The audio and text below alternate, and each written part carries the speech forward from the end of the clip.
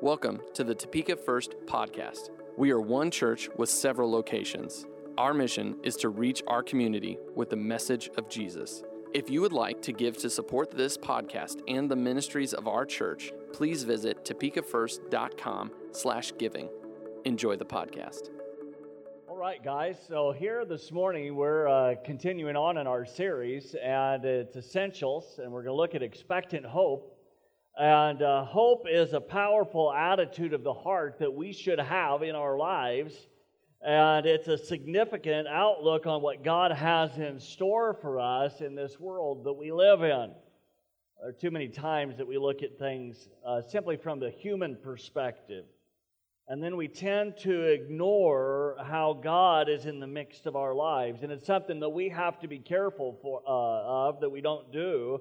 But I don't think that we intentionally ignore Him. I don't think we intentionally ignore His work. We just get in habits of living, and it just seems to be that we get so focused on our own human circumstances that we feel like God isn't really part of our humanity. Well, we know that He is, and we have to be able to step back at times and allow Him into our experience. That's one of those reasons why we meet on a regular basis as we come together to church to fellowship with one another and also to connect with our Lord as it strengthens us and fills us. And we want to be able to keep the right attitudes about life. We can look at both the hummingbird and the vulture. This is Thanksgiving, and we're talking about hummingbirds and vultures. Now the hummingbird and the vulture, they both fly over the lands that we have here in our nation, and all that the vulture really sees is old carcasses, because that's really what he's looking for, and they thrive on that kind of diet. But hummingbirds, they ignore roadkill. That's a good thing. Instead, they look for colorful flowers on plants and those things that have life in them. And the vultures live on what was. They're scavengers. They live on the past, and they fill themselves with what is lifeless and depleted. But hummingbirds live on what's healthy. They seek out good things. They look for good things, and we also need to look forward with hope as well and look for good things, what God has in store for us. We need to be people who bear witness of that confident peace and expectant hope. God's with us. He's the Lord of our lives, and He walks with us. Now, Paul, we're going to look at the Apostle Paul here shortly. Really, this is a matter of attitude. It's an issue of hope, and it may be that because of your human experience, you're like the vulture. That simply means you need to make an adjustment on what you look for. And some are so focused on the human experience that, like the vulture, they miss out on the beautiful hope that God provides for them. Hummingbird looks for what's good and healthy, and we need to do the same. Paul says something. He's been in prison for his faith, and we're going to look at Colossians chapter 3 here shortly, and verse 15 to 16, and he says this here. He says, "Let the peace of Christ rule in your hearts. Since as members of one body you're called to peace, and be thankful." This is Thanksgiving time, right? We should be thankful to the Lord for the good things He's done in our lives, whether it's we're running on the rail of difficulty or running on the rail of blessing. Verse 16 says, "And let the message of Christ dwell among you richly as you teach and admonish one another with all wisdom through psalms, hymns, and songs of the Spirit, singing to God with gratitude in your hearts." I'm sure that Paul wasn't really in a comfortable situation. He could write about peace out of his experience of being in some real tough places. He faced those things, and in fact, he likely faced guilt from his past life and the things that he had done. We know that we talked about the stoning of Stephen. We've talked about the persecution that he was part of, and I imagine he still had some guilt that he dealt with, and he had to hand that to the Lord. So before we go too far here, we're not going to take the hummingbirds too far and the vultures during Thanksgiving, but let's think about peace a little bit.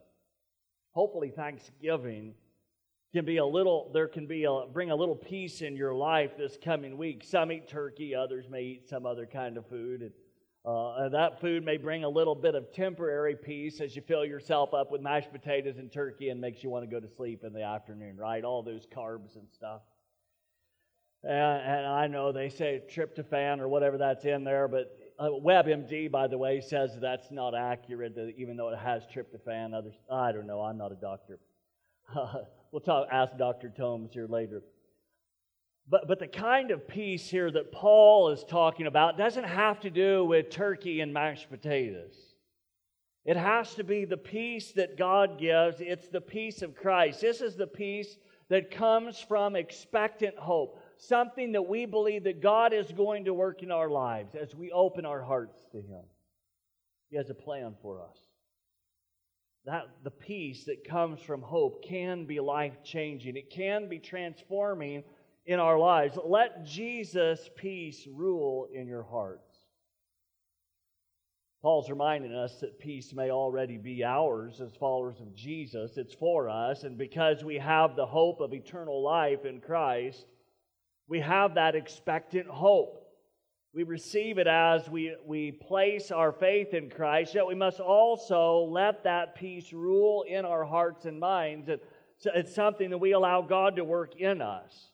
When you let that peace rule in your heart, it can change how you start seeing things around you. If you work at looking for those good things that God has in store for you, it can help you change your human perspective. That's important. So Paul says, let the peace of Christ rule in your heart. It seems to show us that as unusual as it sounds, that peace at some level can include the practice of us letting the peace of God rule in us.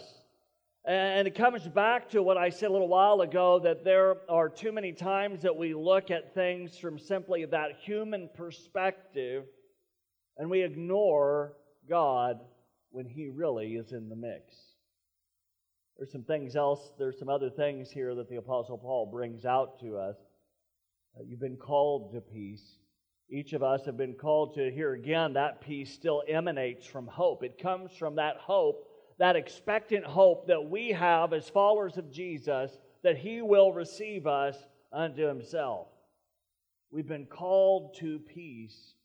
We've been called towards peace first and foremost with God Himself, and then we've received that peace with God, or when we've received it, it makes us a little easier to obtain peace with others as well.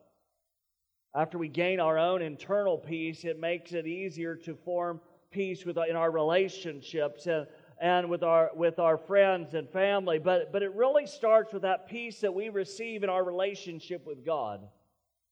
Because first and foremost, we need peace with God, and that came through Jesus Christ as we put our faith and our trust in Him. One person says it this way. He says, peace that Jesus gives is not the absence of trouble, but rather it's a confidence that He is there with you always. I am glad that He is there with me always. I'm not sure about you. Are you glad? I'm glad that He is with me always, and there's something about that kind of peace. Years ago, there was a guy that was looking for a painting that would depict peace, and he really didn't find the type of painting that he wanted, and so he decided to build a contest. He made this contest in which challenged painters and artists from around the area to bring in paintings, to form and paint new paintings that would show and depict what real peace was. And so the paintings started coming in, and they brought them into the gallery, and then they started taking the claws off of the paintings one by one. And the guy that put this together took the second one off. And as he opened that up, as the crowd is looking at all the paintings, they see this one painting, this particular painting, and there it is. It's of a powerful waterfall crashing down the side of a cliff.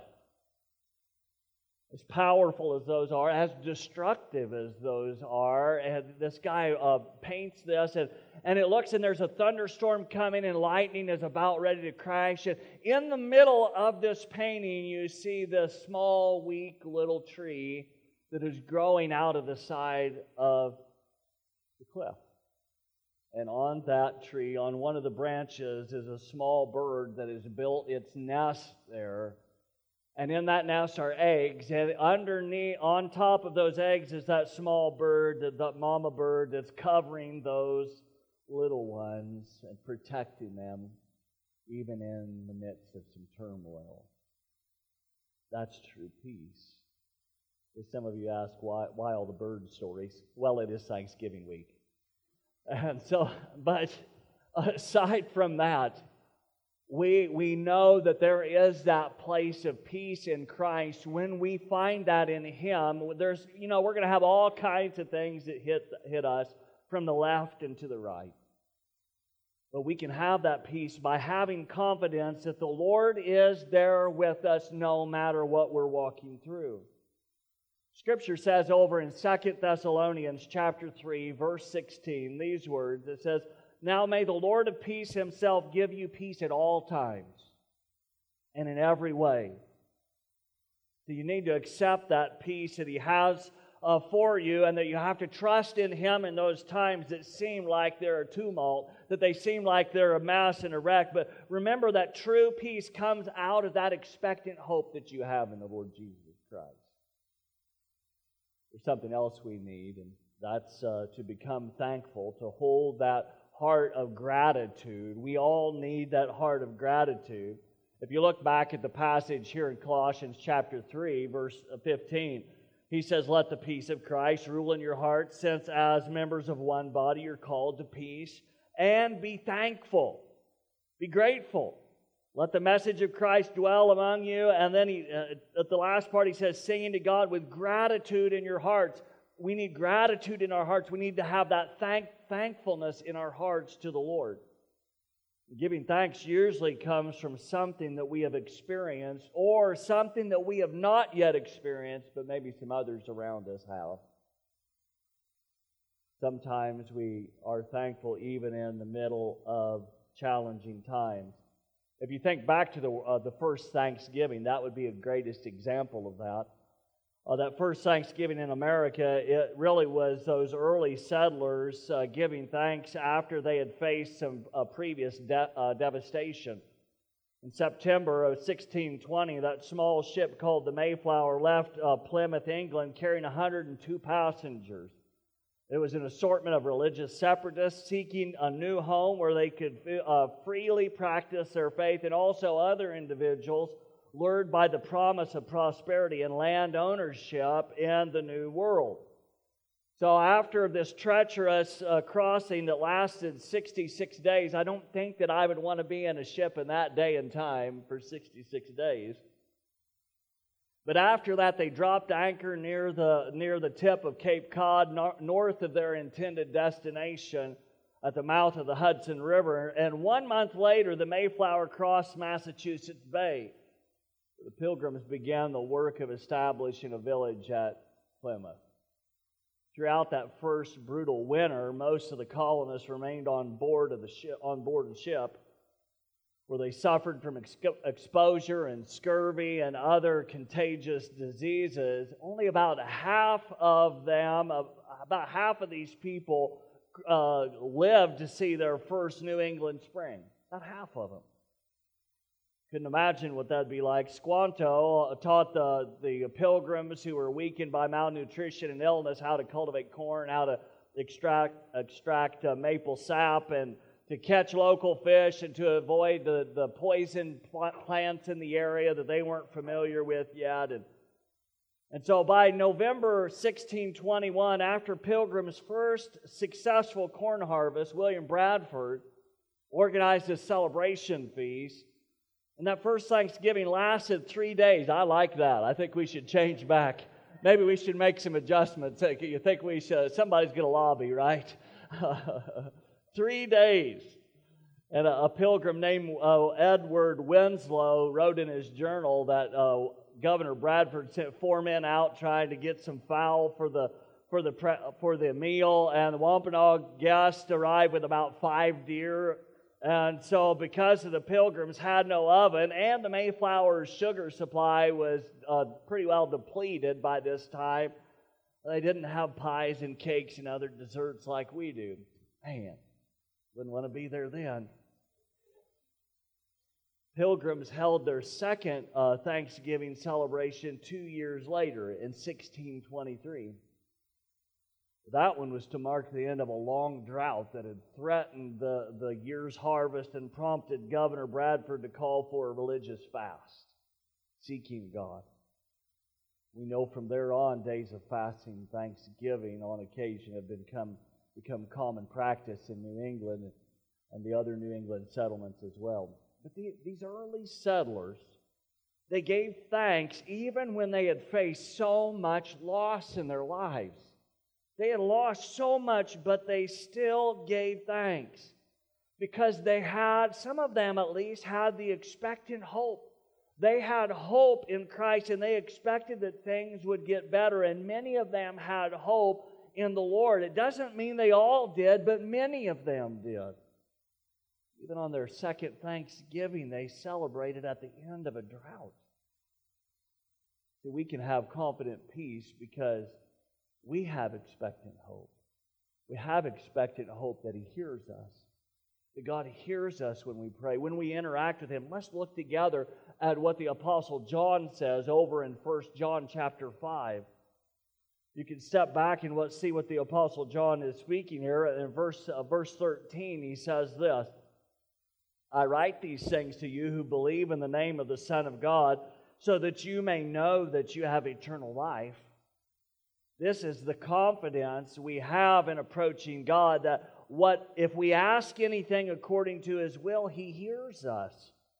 And if we know that He hears us, whatever we ask, we know that we have what we ask of Him. These are some very powerful words from the Apostle John. How is it that we gain confidence? How do we gain confidence? How is it that that confidence comes in our life? Well, usually, true confidence is built while we go through particular experiences and we start to become successful. That's one way it happens. We can look back at successes and it builds more courage. And that doesn't mean that we always keep that confidence in our hearts. Sometimes we have to be reminded that the Lord is there and He's a strengthener of those who need help. John Sargent was an American artist, and he was considered the leading portrait painter of his generation. He died back in about 1925. And he was known for his recreations of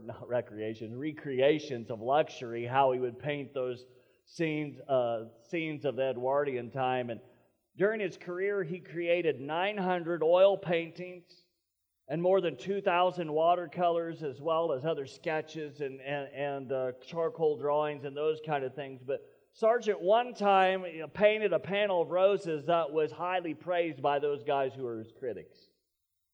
It's a small picture, but it was very good. And although he had been offered a lot of money on multiple occasions, he chose not to sell that painting because it was an encouragement to him. He considered it his best work, and whenever he was discouraged and thought he wasn't able to go on in what he was doing, he'd pull that painting out and he would say, I painted that. It was a reminder, it was a success for him, and then his confidence and his ability would come back to him.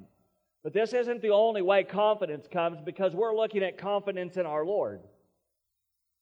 Other times, confidence is built up in our lives when other people engage us and they tell us of how they were able to walk through a particular experience in their life. Encouraging it builds confidence in us, and it builds us up, and that's why it's so important for us to be a part of a community of faith, so that we can encourage one another in the Lord, and so that we don't run our own direction and then are left out to dry. The Apostle John, who wrote 1 John chapter 5, verse 14, lived this out. He knew what it was to live that way because he had spent his time with Jesus. He was one of the disciples. He went with Him in all of the times that He was performing miracles, and he gained confidence. It's just John that writes these words to you by saying, this is the confidence we have in approaching God, that if we ask anything according to His will, He hears us. He's saying when we pray according to His will, we can have an expectant hope that God will hear us. We can confidently pray expecting an answer and have peace in our hearts. knowing that He hears us. Are you glad He hears us? I'm glad. Look at what the Apostle Paul says then over in Romans chapter 5, verses 1 to 5. Another passage that speaks to us today. He says, therefore, since we have been justified through faith, we have peace with God through our Lord Jesus Christ. Thank God for that peace. Through whom we have gained access by faith into this grace in which we now stand. And we boast in the hope of the glory of God. Not only so, but we also glory in our sufferings. None of us like that one. We don't like, let's take that out of the Bible.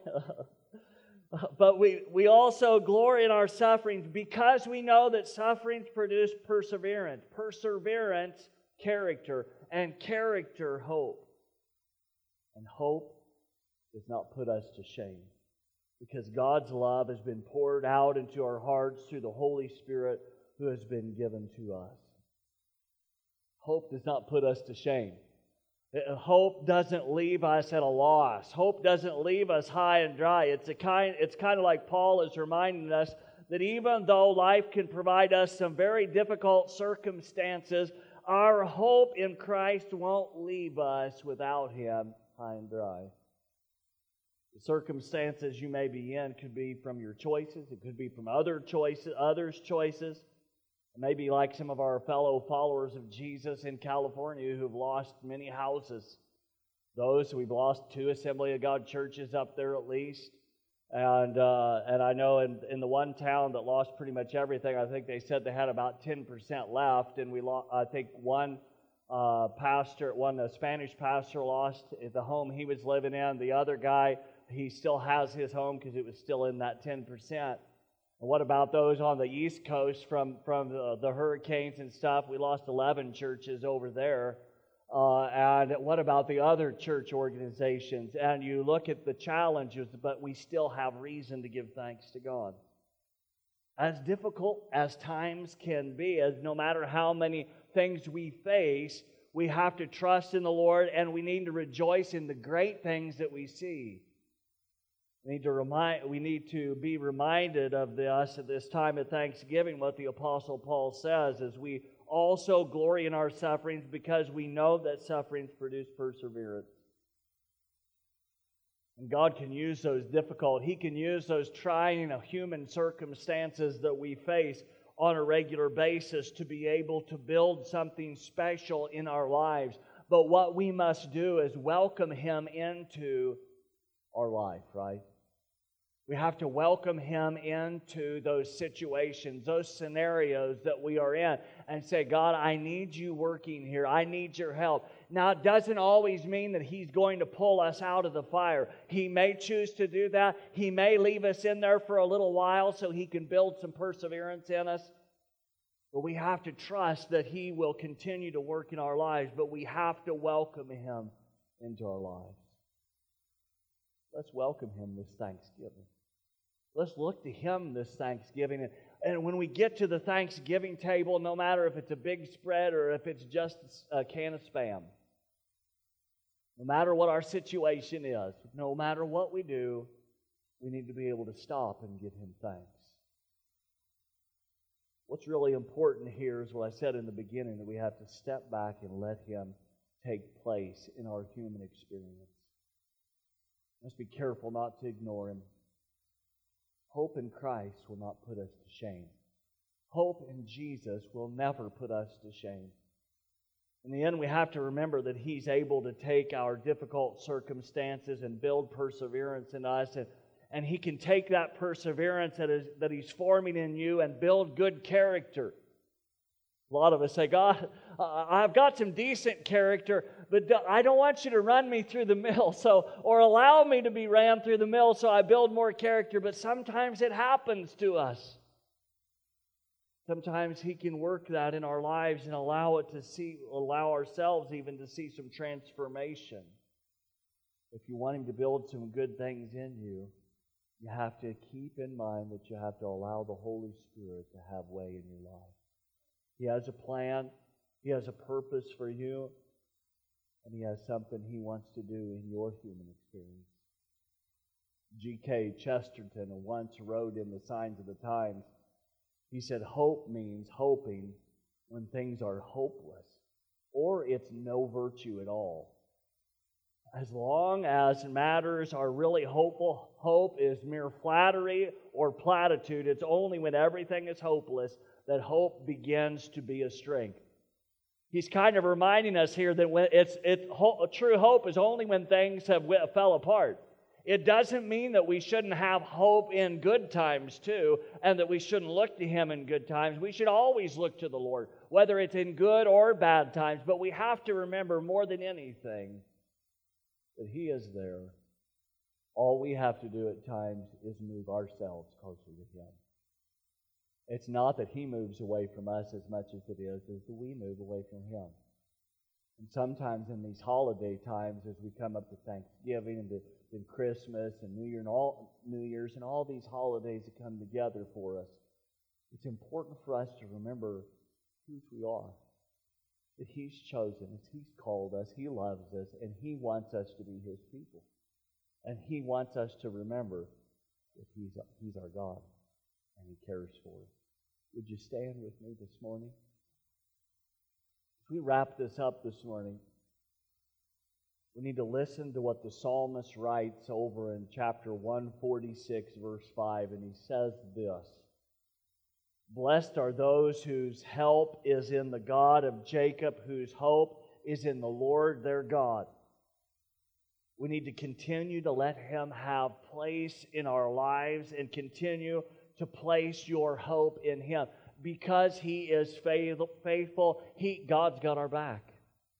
He's got our back. Sometimes it may seem like that you're out there and you're just floating by yourself, and you may feel that way, but that does not mean that's what's happening. We have to trust in Him that He does have our back and that He cares for us. At this time of year, remember, He's got your back. When all the holidays are gone and we're in the middle of one of those holiday-less months, He's there. He's willing to keep us in the palm of His hand. We need to stay in His presence. We need to stay connected with Him. And we can. He has a plan for your life. Let's pray. Father, we thank You this morning. We thank You that You are bigger than any need we have. You are thankful. You are stronger than any problem we may face. But Father God, what we are glad of is that when we pray, that You hear us. That when we pray according to Your will, You hear us. You listen to us. You interact with us. You help us. You give us hope. You give us freedom. Father God, we thank You for Your grace. And we ask You to continue to do Your work in us this Thanksgiving week. Help us to keep the right focus as we look to You. In Jesus' name, amen.